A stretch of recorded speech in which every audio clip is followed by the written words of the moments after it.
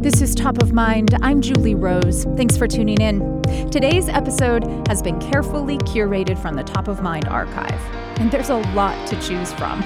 We've been going in depth with guests on the air every weekday since 2015, searching for new perspectives and ideas. I hope what you hear today makes you think about your world a little differently and sparks satisfying new conversations with the people in your life. Let's dive in. Mass shootings dropped off pretty dramatically during the pandemic, possibly because people weren't gathering in churches or clubs and schools were closed. But a lot of people still died from gun violence in 2020, more than in any other year in at least the last 2 decades. And I'm speaking in this case specifically about murders and accidents involving guns, which killed nearly 20,000 people in the U.S. Another 24,000 people died by suicide with a gun. Washington Post journalist John Woodrow Cox has written a new book looking at the toll gun violence takes on kids. It's called Children Under Fire, An American Crisis. And John Woodrow Cox joins me now. Thank you for taking time today. Thanks so much for having me. Are a lot of the deaths I mentioned as a result of guns kids dying in America? A lot of kids do die of gun violence, absolutely. As a percentage, most gun violence is the result of suicides. But a large percentage of kids do die from gun violence. It's become really one of the leading causes of death, especially among teenagers. And a lot of that has to do with kids just getting access to guns. So it's not always this idea of, school shootings, in fact, and mass shootings make up a tiny percentage of the deaths among children from gun violence. A lot of it is just kids getting guns in their parents' closets and in their drawers and, in gun safes that aren't secured, which are totally preventable deaths. Mm. The stories that you tell in your book really focus on what happens to the kids who would not be considered victims, quote unquote. Right. They weren't Right. shot. They weren't shot at. They weren't even injured. Right. What made you start thinking about this aspect of gun violence in America, the sort of wider ripples of gun violence? Yeah, it's a great question. And that really was the focus of the book was, we so narrowly as journalists focus on the people who get shot, the people who die. Those are the people who garner the headlines. But I wanted people to understand that the scope of this crisis is so much larger than almost anyone realizes. Even people who are really engaged on this issue, it's so much broader. And a couple of examples. What sort of the thing that clicked for me on this issue first was I went to South Carolina to write a story about a little girl who had experienced a school shooting there. This was a school shooting that almost no one remembered because only one child died. And so it didn't remain in the national conversation that long. And but these kids who were on the playground that day, who were at this elementary school, have suffered debilitating trauma, some of them for years, as a result of a shooting that lasted for 12 seconds. And again, only one child died. And, we often think of those as, well, that's not that bad. But the truth is, being in proximity to gun violence, losing a parent to gun violence, these are all things that make these kids victims. And there was one thing that a therapist there told me that was just astonishing. There was he had been working with a little boy who was in the 5th grade at this school, and the way that school worked is the upper grades were on the higher floor. So this kid didn't hear the shots, didn't actually even know there was an active shooter. But as time passed, he had become convinced that this teenage gunman, was trying to kill him personally. And it had consumed him. He was having nightmares. He was having his own bouts of trauma. And it just showed me that, we don't look at this the right way. And so I set off to actually create a database of how many kids have been exposed to gun violence on their campuses since Columbine. And that number is now up to 250,000. That's 250,000 kids who've been on campuses where there was an active gun violence. Some percentage of those kids, I guarantee, even decades later, are dealing with that trauma. And that database of 500,000 kids does not include the children who are touched by gun violence in their personal lives in different ways, just because of their neighborhood or because of a loved one, a sibling or a parent who dies by gun violence, either as a suicide or the database would be enormous if you were to include all of those children who had been touched by gun violence in some intimate way. Right. Oh, it'd be so much larger. I mean, the kids who are affected most by gun violence are not children in schools. It's children in their neighborhoods. It's the threat of a stray bullet. It's hearing gun violence in their neighborhood. You know, in the suburbs, parents will tell their kids, to go out and play, get outside, stop playing video games. I've met many, many parents who tell their kids, play video games, stay inside, because the risk of getting shot when they go to the corner store or walk to school or walk anywhere is so great that they would prefer their kids to just stay inside. And there is a toxic sort of stress that is created when kids are constantly feeling vigilant. It's that sort of hypervigilance where they're constantly on guard. That actually shortens your lifespan. So, the damage being done to kids in these cities where gun violence is an everyday thing is so much more profound than it is really the school shootings that get all the attention. Your reporting actually led to a friendship that is at the heart of your book, Children Under Fire, between a girl whose trauma stems from that South Carolina school shooting and a boy whose trauma stems from the murder of his father. Mm-hmm. In the kind of setting you were just describing. Would you tell us just a bit about Ava and Tyshawn and how their trauma brought them together? Sure. Yeah, it's a really extraordinary story. I had written first about Tyshawn and had been with him at his father's funeral, and I went back with him to school when he returned to school, and so I wrote this story about what he had endured, and then was going to write this other story about the school shooting in South Carolina. This was back in 2017. And Ava's mother, was reading the story about Tyshawn one day. Ava noticed that she was getting emotional, and Ava actually initially thought that Ava had done something to cause her mother to get upset. And when Ava asked, Mary, her mother, told her a little bit about Tyshawn, just kind of the basics, and then showed Ava his portrait, his photograph. And Ava decided, she decided that he looked like he needed a friend. So she wrote him this letter saying, basically, can we be friends? Would you be my pen pal? And she sent it to me so that I could then take it over to Tyshawn's house.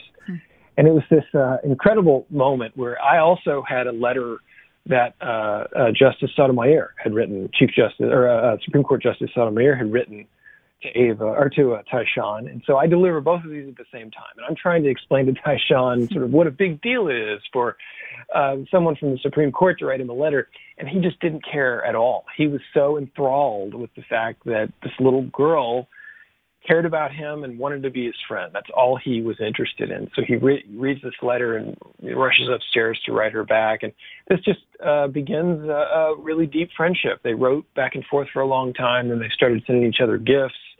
And then they started FaceTiming. And, they would just talk pretty openly about, what they'd been through. And it was this really unique bond where both of them were sort of at their best when they talked to each other. So yeah, it's an incredible thing born of something really awful.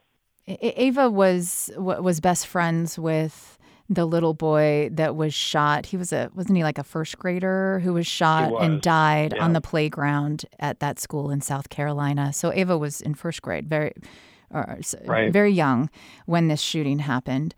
And she, what was the trauma? What has the effect of that been on her life? Help us understand why, not having been shot, but having known the child who was killed has really turned her life upside down. It has. And, even now, she's really not recovered. I mean, she blamed herself a great deal for what happened. She wasn't alone in that. A lot of the kids outside that day, Jacob was the smallest boy in first grade. He was just this tiny little boy, and he was sort of everybody's kid brother. And they all felt a responsibility to take care of him. So when he didn't survive, there was a sense of guilt that I should have done something more. Ava felt that as well, that, she had run. She was holding this cupcake because it was a little boy's birthday, and she had taken off running and dropped her cupcake. And she felt like she should have waited for Jacob, which, of course, she couldn't have done anything. But in her mind, she thought that she should have. And she also dealt with enormous amounts of fear and anger. And, she's dealt with really serious consequences. She's, harmed herself and, hit herself and threatened to harm herself more seriously than that. And, dealt with really significant outbursts that she can't control. She's been through, half a dozen therapists and a couple of different psychiatrists. And, her parents are doing what they can to help her get better. And, one thing about Ava is that she is such a deep thinker, which I think in some ways has made this all more difficult for her. She very much sort of lives in her head. She's incredibly bright and empathetic, and I think that has caused her in some ways to linger on these things in a way that maybe other kids wouldn't. So, it's been really painful for somebody who's gotten to know her really well to see how much she has struggled, because she has so much potential. She's just a kid who's just so bright, and she writes these letters to politicians and trying to get change. I mean, that's what she wants. She wants things to get better because of what she's been through. I'm speaking with John Woodrow Cox, who's a reporter at the Washington Post, author of a new book called Children Under Fire: An American Crisis, looking at the effects of gun violence on children in this country. Now, not all children respond in the same way to trauma. Right. And Ava and Tyshawn might be considered on the more extreme side of, in terms of the way that it's really disrupted their life. I mean, is there something we can do to see fewer Ava and Tyshawn's after a trauma like this, a gun violence episode? Yeah, I think that, sort of two examples that I could offer. One is when we think about lockdowns. So that's a big sort of conversation in the United States, is lockdown drills, which is the drills are often the focus. But did a deep dive on 1 year of school, one school year, and found that more than 4 million children had been through actual lockdowns, not lockdown drills, but real lockdowns. That real number is probably closer to 8. This was, I think, in the 2018-2019 school year. And what would prompt a lockdown?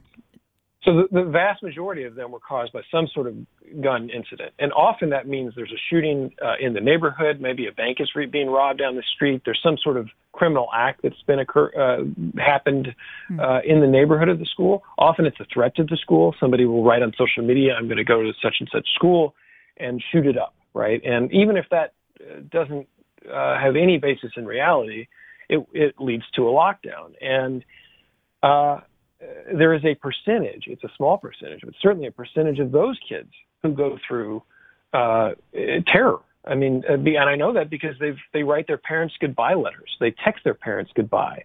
They weep, soil themselves. Kids have these really extreme responses to that. And it's because they are aware of places like Parkland. They're aware of places like Sandy Hook. They're aware of maybe shootings in their own neighborhood.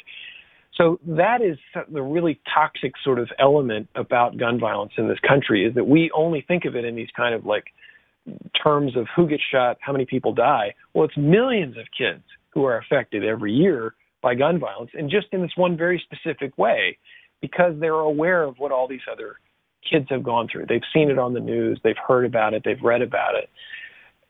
So, it is, that to me is the part of this that we just constantly miss, and that it's just so much larger. And to your point, most kids will not suffer from the sort of debilitating trauma that Ava and Tyshawn and some of the other kids that I write about in the book, have suffered. But, one really great example, this little girl, Sienna, who I write about, who was also there at the school shooting in South Carolina.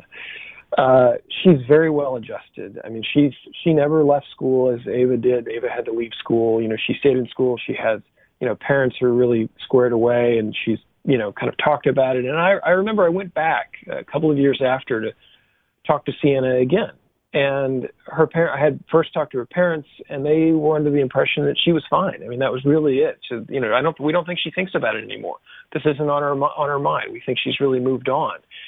And then Sienna came out, and I asked Sienna if she thinks about it. And she went on to explain that she had come up with a very, very specific plan on what to do when, not if, but when the next school shooter showed up. She knew where she was going to hide. She knew who she was going to take with her. And she selected this spot because she was convinced that the shooter would not look there. She'd also concluded there was definitely going to be another shooting because of how long the school had been open. And she'd basically kind of done the math and said, well, before I leave school, there'll be another one because we had one X number of years ago. And her parents were shocked. They were floored by this, that she was obsessing over this even all these years later. And this is a girl who seemed totally fine. But she wasn't. This was still very much on her mind. And if you think then about the kids who hear gun violence in their neighborhood all the time, the way that they're thinking about it, it's just totally magnified. It's on a whole different level for them.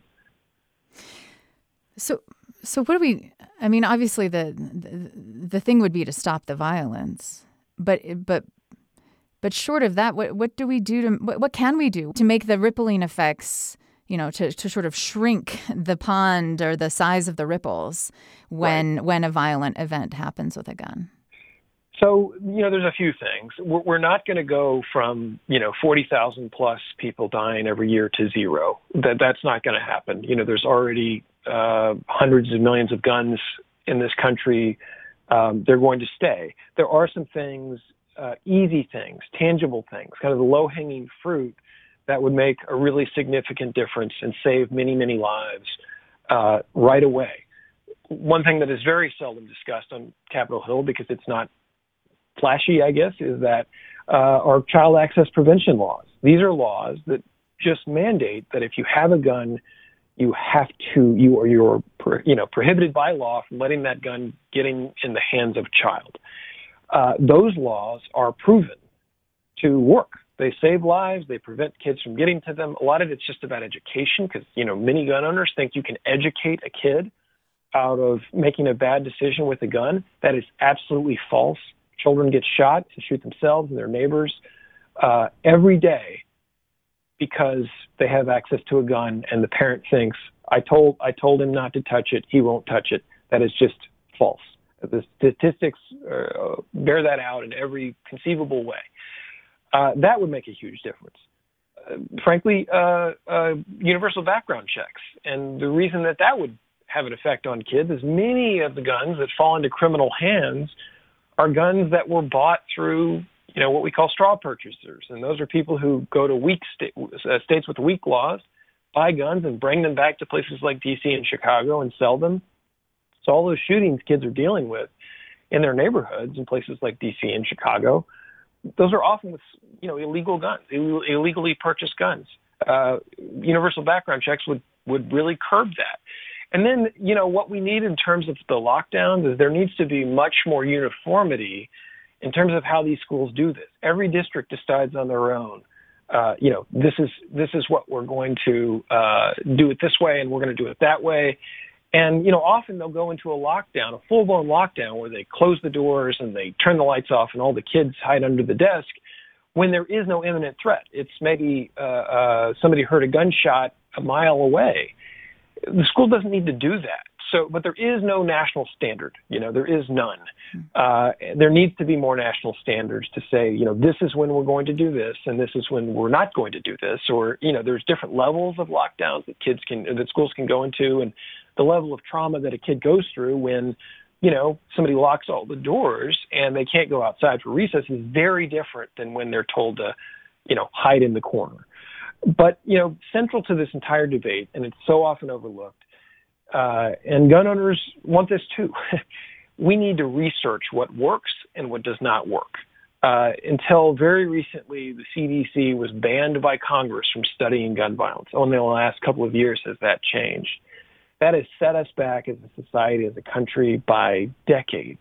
We could know so much more about what works and what doesn't work, if things like smart guns work, which laws work, if something like an assault rifle ban would actually make a really significant difference. These are things that we have not studied in earnest, and it's really all about politics. So we need to study these things so that everybody can sort of agree, get on the same page and say, hey, we're not going to take your guns away. We're not going to abolish the Second Amendment, but this is a thing that'll save, 10,000 lives a year. This is worth doing, right? But right now, we often don't even know what would work and what wouldn't work.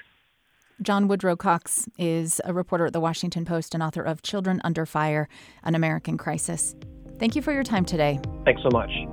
This is Top of Mind. I'm Julie Rose. The conversations in today's episode come from the Top of Mind archive.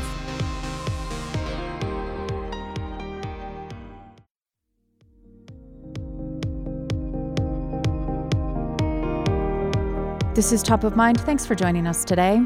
On any given night in America, 500,000 people are homeless, and decades of work to end homelessness in this country have failed. What if we just gave newly homeless people several $1,000s in cash, no strings attached? Would they squander it or use it to get back on their feet?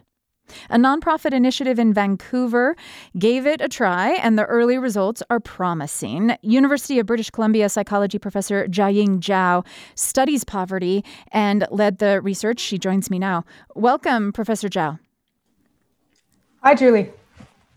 How much money did the participants in your study receive? Each of our participants received $7,500. That's Canadian, right? That's Canadian yeah. money. So a little less than that in American dollars, maybe 5 something. Is that right? 5 something, yeah. Okay, Yep. okay. And they got it. It was a one-time cash transfer, like here's $7,000 in hundreds right into their hand, or how did you do that transfer? We actually set up free checking accounts with a local credit union here. So they have the checking account, and we e-transferred the $7,500 into their checking account. Wow. Okay. How did people respond to that? That's a lot of money. Yeah, a lot of people couldn't believe it. They thought we were a scam. Some participants were overwhelmed. We'd had participants cry on the spot when we told them the news. So the response was overwhelmingly positive. And then, of course, we have a few participants who were completely stoic. They thought this is completely normal, and then they were not surprised by the cash transfer. To live in that world, huh? What did they do with the money? So we tracked participants' spending over 1 year, and so we actually saw a lot of positive results of the cash transfer. So, for instance, we saw that a lot more cash recipients moved into stable housing faster than those who did not get the cash transfer. So by moving to housing faster, you are opening space for the shelter system. You're actually saving the shelter system more than $8,000 over 1 year per person. Okay. So the cost savings on social services was enormous. It was actually greater than the cash transfer itself. So that's really encouraging to see. So where did they, on that point, let's pause on that point for a second. So they moved into stable housing faster, meaning that instead of staying on the street or with family or friends or even in a shelter, they rented a place. They were able to just use that money to pay first and last month's rent. Correct. They moved into a place of their own. So either it could be market housing apartments, or some were subsidized housing, some were hotels. So they were no longer on the street or in a shelter. Okay. What else did they spend the money on? Did any of it get spent on stuff that wasn't necessarily productive, whether alcohol, drugs, or maybe, luxuries? Yeah, only a fraction. I mean, that's true for everyone, including me. I spend money on these things, so I think that will be a fraction of the spending per month. If anything, we saw a 39% reduction in temptation goods spending. So temptation goods mean alcohol, drugs, and cigarettes. What the cash recipients did with the cash is actually they reduced their spending on alcohol, drugs, and cigarettes over the course of 1 year by 39%, which is counter to a lot of assumptions we hold about people living in homelessness. Yeah. So they were spending less. By the end of the year, they were spending less on those things than they were at the beginning of the year. Why would that be? Why would being able to have a whole bunch of money at the start of the year help you to make maybe better choices for yourself psychologically and physically? So this is where we think happens psychologically or cognitively. The cash transfer actually improved their cognitive function. So by that, I mean they are able to make better decisions for themselves over the long term. We actually saw improvements in cognitive function as well over the course of 1 year in cash recipients. How can money help you make better choices? That's a great question. That's actually our previous work on poverty, the cognitive impacts of poverty. So if you're running short on money, if you're living in scarcity, our research shows that your cognitive function measured by IQ and a range of cognitive tests, decline as a function of scarcity.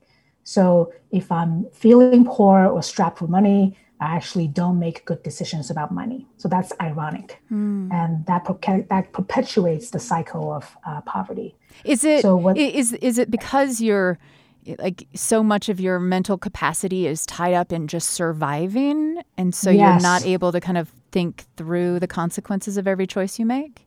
Exactly. You are basically in that firefighting mode at all times. You're not able to really plan long term, make to us, we call them smart decisions. Let's say increase our savings, make good spending decisions. Under scarcity, those abilities are severely diminished. But were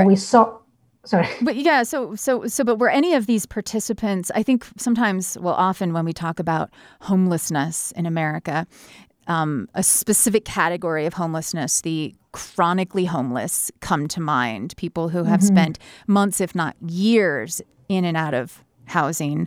Many of them have mental illness, serious substance use disorders. Were any of these people that you used in this study from that category? No. So we screened out participants with severe substance use, severe alcohol use, or severe psychiatric symptoms. So by that I mean you have to score above a certain threshold on our survey. But we did include participants who were using. If you have a small to moderate level of use, that will be that will pass our criteria, and then you will be in the study. Okay. Is that a reason why this study found success with so many of these participants? Is it important that the individual be able to do the things that you described, in terms of getting back on your feet and getting into stability? Yes, I can't answer that because we don't have the data from what you call these chronically homeless or people with greater needs. But you specifically screened them out. Why did you do that? Well, this is for ethics purposes. So this is the first study ever done in the world. So we had to get ethics approval for our study. And, we did get a lot of pushback from the ethics committee. And then I think as a compromise, we decided on this kind of high functioning subset of the homeless population. What was the ethical concern with giving 7,000 Canadian, 5,000 US dollars to somebody who maybe does have severe mental illness or has been long-term homeless? Yeah, so the concern is, this is not, I don't think this is grounded in any evidence, but the concern is, people with severe mental health symptoms would not be able to manage the money properly. I think that's a combination of people's intuitions and some data on, let's say, cognitive functioning with some of these people. Do you think there's no logic to the idea that I'm sure a lot of people have even if you're going to give $5 to someone who's panhandling on the street, so many of us have been told, don't give them money because they'll probably just use it on alcohol or drugs. You know, you gotta send them to a shelter or give them a sandwich or something. Like, they can't be trusted with money. Is there no logic to the idea that if someone has a serious substance use disorder and you give them $5,000, that it may actually just further drive that disorder? I don't think this is. I mean, there are cases showing what you just described, like the phenomena of squandering money away. But I don't think that reflects the broader homeless population in general, certainly not in Canada or US, because the vast majority of people in homelessness actually don't show these symptoms or show that level of severe use. So in that sense, I think our approach could apply to actually the majority of people living in homelessness in US and Canada. In terms of people who actually have, severe levels of addiction, substance use issues, or mental health challenges, I think that's an open question whether cash would indeed help them. Nobody has done that study. We don't have any data on that. But I think it's an open question at this point. Tell us about one of the participants in your study, how they ended up homeless, what the money did for them. Oh, yeah. So we actually have 40% women in our sample.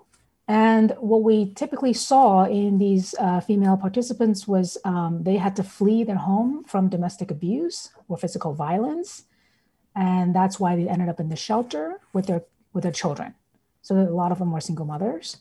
And then, they basically had to abandon everything from home to seek safety in the shelter, which is ironic because the shelter themselves are actually not the safest space for women. And then I think quite a few of our participants were at the end of their shelter stay. They had to find another place to live. And that's when, they received the cash transfer. And it was a very timely intervention for them where they can actually, get an apartment, get their children into daycare, buy a car, and get back to work. So at the end of 12 months, were they in a position where things were stable? They weren't on the verge of ending up back in the shelter again? No. So again, the vast majority of participants remained in stable housing at the end of 12 months. Mm-hmm. And beyond, like, you think that once the $4,000, the $5,000 or $7,000 ran out, that they would be able to keep on going to stay out of homelessness? Yeah. Okay. Because they have other sources of income at that point. Who was paying for this? So our pilot project was funded partly by the Canadian federal government. That was a big chunk of funding from them. And then we fundraised the rest from private donors and foundations in Canada. And how many people got the money in your study? So we got 50 participants who received the cash transfer and another 65 participants who were in the control condition. So they did not receive the cash transfer. And how would a government be able to justify this expense? I think they can justify based on the cost savings from our study, right? So the government invested, they only provided just less than half of the funding for the whole project. Right. But each participant received $7,500. In a theater, like if we were to think about, if there's a city out there thinking, all right, let's try the cash thing, they'd have to sell the idea of giving these large cash payments. The council would have to approve, the local, the community. What would be the pitch? How would they justify that money? It's extremely cost effective. It's probably the most cost effective approach to reduce homelessness, right? So think about so we did a cost benefit analysis for our study. Each participant was given $7,500. At the end of 1 year, each participant generated $8,100 in savings of social service costs. So basically, meaning time that they didn't spend in the shelters or in the jails or at the soup kitchen, I guess. Not spent in the social services or the justice system. Basically, that's savings from the government. Yeah. Because these systems are largely funded by the government. But a government couldn't shut down its homeless shelters and just hand out cash. Like, would that, they'd still have to operate both. That's not entirely true. One is there's an extreme shortage of shelters in the US and Canada. So by freeing up a bed, that actually can save a lot more people, I think, I see. just in terms of lives. Yeah. Second, if we can, reduce or even end homelessness, then we no longer need shelters. So these spaces, infrastructure and staff can be, redirected to a better use, right? Could you accomplish the same thing, help people to get into stability 12 months on, making better choices for themselves and their families? Could you accomplish that same thing by providing services and support other than cash? Let's say we don't want to give them $7,000, but we want to give them 8 months of free rent. In subsidized, give them free rent in a subsidized apartment for a couple of months, and some, increased food stamps, and, to be able to meet their basic needs, but not have to give them cash, which I imagine would still give a lot of people pause. Yeah, I think those approaches are not as cost effective, and to be honest, it's not. It does not provide the greatest amount of freedom for the individual. So let's say if you're homeless by some reason, would you prefer $10 or would you prefer a sandwich? Like I would choose. I would want cash over food. Yeah, so I could sometimes even an apartment. Yeah. Okay. So as you mentioned, the housing first approach was tried. That was tried in both U.S. and Canada, where homeless individuals or individuals experiencing homelessness were provided with free housing. So that's been done. Now that approach, has some promise. It's incredibly expensive, and the benefits of housing first were nowhere close to the benefits we see with the cash transfer. That's one. Two, you can give them food stamps and food assistance, for instance, but that's only food. That's severely limiting, right? So how many sandwiches can I eat on a daily basis? I just think that we need to move away from these kind of distrust-based approaches to homelessness and move into empowerment-based and trust-based approaches.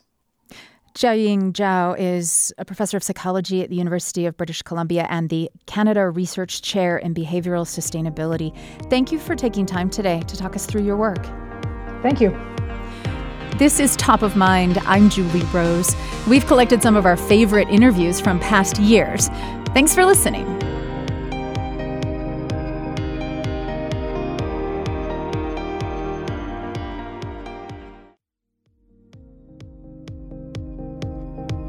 Thanks for tuning in today to Top of Mind. I'm Julie Rose. When your kids refuse to put on a coat or insist on wearing shorts to school in the winter, are they just being rebellious because they know it makes you crazy? They might say, I'm not cold, but that can't be true, can it?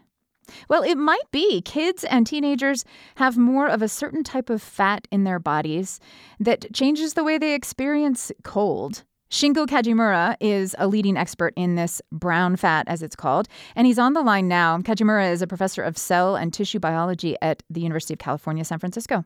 Professor, welcome. Thanks for taking time today. Thanks for having me. Why is it called brown fat as opposed to what? Yeah, brown fat is a unique fat cells in mammals, including humans, and the color of brown comes from iron in the mitochondria.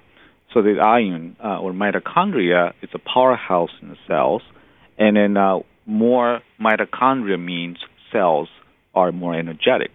And then brown fat is one of the most mitochondria-rich cell type in mammals, and then color come from, actually that's the word color come from. So the example. So it's actually brown. It actually looks brown when you see it. It is brown. For example, you may imagine this: they get dark meat of turkey. Right? It's actually why the color is dark, because partially from more mitochondria and heme. The mitochondria has a lot of ions in there, so the color of brown comes from those ions in the mitochondria. Okay. And all mammals have it, you say? Yes, pretty much all mammals, particularly this is very abundant in small like animals like mouse, squirrels, or hibernating animals. They need this unique brown fat type of fat cells that make heat without muscle shivering. And this is particularly important for those like hibernating animals or babies who need make more heat without shivering your muscle. Wait. Adult humans mostly use muscle shivering. Shivering. Yeah. So we stay warm by shivering. Mostly in humans, actually, the muscle, when you go outside now today, the first response is that you shiver muscle to make heat. But you can't keep shivering for a long time because eventually lactate accumulates in the muscle. Yeah. So that we have another way to make heat without muscle shivering. And that's what brown fat does. Okay. But brown fat is only in children? Is it not in adults? It's actually very abundant in younger ages, particularly infants. Will probably have a lot of brown fat because they don't have enough muscle to shiver. But the amounts gradually decline with age, and around probably 40s to 50s, many people start to lose brown fat, which is consistent with the timing that many people start to gain little weight. It's an age-associated obesity where your food intake or appetite remain the same, but energy expenditure goes down. So brown fat, how does it warm the body? Yes, so brown fat is actually in humans. We have brown fat near called the neck, called supraclavicular regions, Okay. and then this is a very efficient place to warm up blood into the brain. And then, so the right next to the blood vessels, so the marked heat pipe. You can imagine this. It's a heater right next to the water pipe. Oh, right. Okay. And so when a baby or a child is this experience where a lot of parents have known their kid just doesn't seem to be as cold, and you're like, but they should. Why are they fine, not bundled up right now when I'm feeling chilled? They've got this brown fat that is generating heat more efficiently right around there. Are they mostly feeling warm right around their neck then, or is it? Yes, so the babies have a lot of brown fat near the back of the, just like in the shoulder, between the shoulders. And then gradually this decline, but adult humans have a lot of brown fat near the neck to nearby spinal cords as well. And then this is the important part of the determining your metabolic rate, meaning that if you have more brown fat, your energy expenditure in general is higher. And which is interesting that a lot of studies now show that amounts of brown fat shows negatively correlate with obesity. So it means that if you have more brown fat, you tend to be lean and more healthy, whereas if you have less or no brown fat, many people tend to be more obese or metabolically not healthy. I want to talk about that connection. How exactly brown fat influences your metabolism.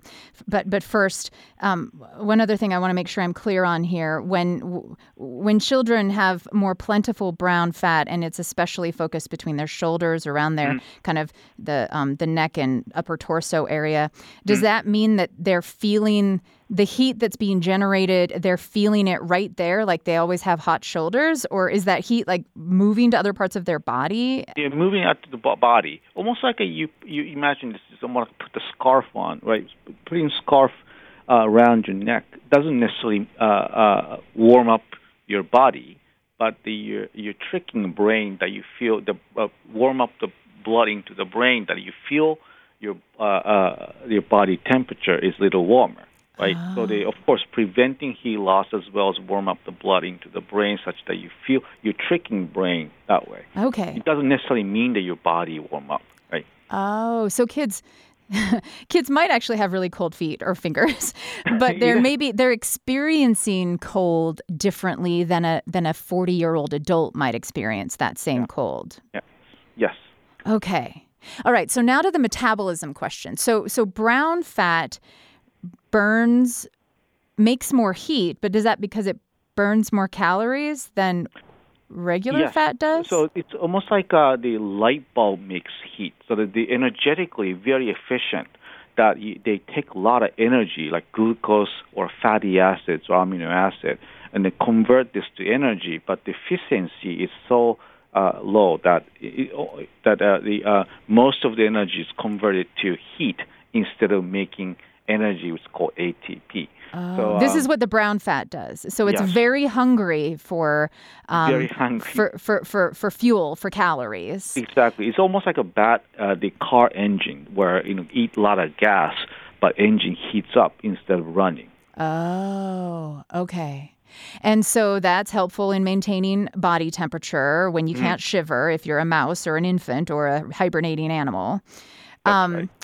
As you get older, then how does like an adult human make energy then?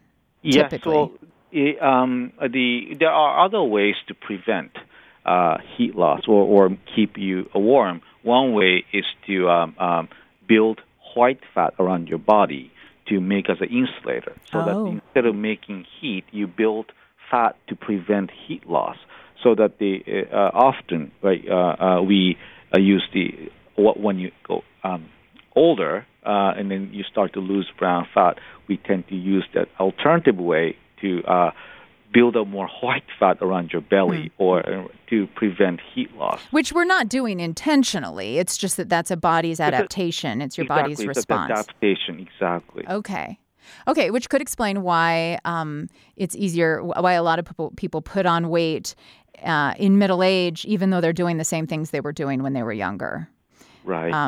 Okay, and then, but you say brown fat. I mean, why would the brown fat go away? Do we know why it disappears as people age? There are multiple theories. For example, there's certain stem cells numbers going down, but this is one of the really extensive, active research area as to why we start losing brown fat in age.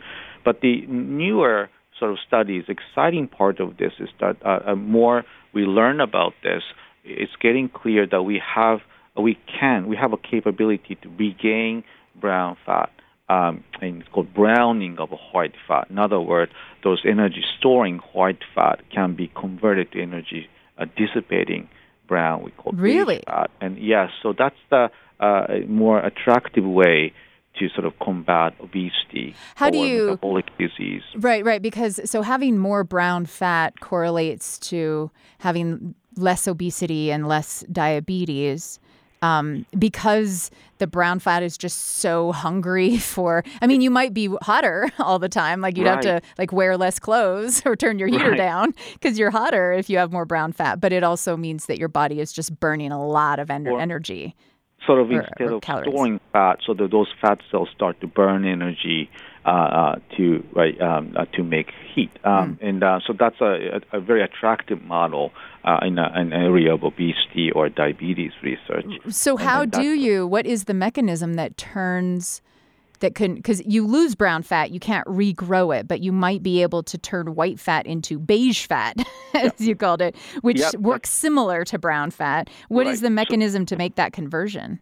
Well, so this is another very exciting area of research in really the front line as to what makes convert white fat into brown fat. But I can tell you there are multiple interventions that have been implicated. For example, chronic cold exposure, not only once, but repeated cold exposure, let's say 65 degrees Fahrenheit for 2 hours every day for up to 10 days or even longer, then many people start to regain active thermogenic brown, we call beige fat, inducing browning of white fat. Being cold for an extended period of time can actually turn your white fat into brown fat. Yes. Or brown acting fat. Browning of white fat. It's been known in mammals, like as mouse models, rat models, but for the last few years, and in multiple studies show that this can occur in humans as well. Wait, 65 degrees isn't that cold. I mean, that's not freezing. So this is the temperature that you feel a little chilly, but it doesn't trigger muscle shivering. So if you go down a much colder temperature, then we normally start to shiver, and it's obviously not comfortable. But about 65 degrees or something, it's probably sufficient enough to trigger this thermogenic program. But what if you bundle up? That's what I usually do. Sometimes I'm being a cheapskate and I'll keep my thermostat at like 65 in my house in the winter. But then I'll like put a bunch of sweaters on and sit underneath a quilt on the couch. So am I counteracting the effect? Like in order to get, to have the browning take place, do you have to sit there basically without any sweater on and feel cold for 2 hours? A T-shirt, right? Probably that's 2 hours. And most people feel uncomfortable with that. But if you repeatedly do this, surprisingly, people start to get adjusted to that, and then many people feel less cold. Okay, so, and you're actually converting white fat into brown fat, and then does that, in addition to keeping your power bill down and helping you to be more comfortable in cold temperatures, that also changes the way your body might be dealing with calories? Like it could help you lose weight. So that's the implication. And then you mentioned earlier that stay out cold. Actually, I grown up in suburb of Tokyo, and then my grandmother often told me this. In the winter time, stay outside, and then play outside, and then and this will keep you away from doctor. And then I used to hate it. I thought this was a very mental discipline related comment. It's torture, yeah. But may not be. I think it may be true that in some extent the chronic cold exposure not only besides the mental discipline, I think induces browning of white fat, and then also this actually keep your metabolic rate a little higher, as well as to keep improve metabolic health. So overall, I think this is not a bad idea. If you look at other culture, Scandinavian countries, Russians, actually many cultures adapt that cold exposure in the winter time. Yeah. Well, I'm glad to know it doesn't mean you have to take a polar plunge into ice, glacier waters. You can just turn your thermostat down a bit and shiver. Right. Shingo Kajimura is a professor of cell and tissue biology at UC San Francisco studying brown fat. Fascinating research. Thank you very much for taking a few minutes with us today. Thank you very much. This is Top of Mind. I'm Julie Rose. Top of Mind is a production of BYU Radio. It has been great having you with us today for this curated episode of the show from our archives. We've been on the air every weekday since 2015, and there are so many conversations we've had during that time that are worth another listen. When we started the show back then, our goal was to dig deep, because no matter how clear-cut you think an issue is, there's always another perspective. And there's likely to come a moment while listening to Top of Mind when you think, that had not occurred to me. You can tap into the full Top of Mind archive on the free BYU Radio app. And we'd love to have you connect with us on social media to let us know what you think of the show. We are at BYU Top of Mind on Twitter, Instagram, and Facebook. I'm Julie Rose. We'll talk soon.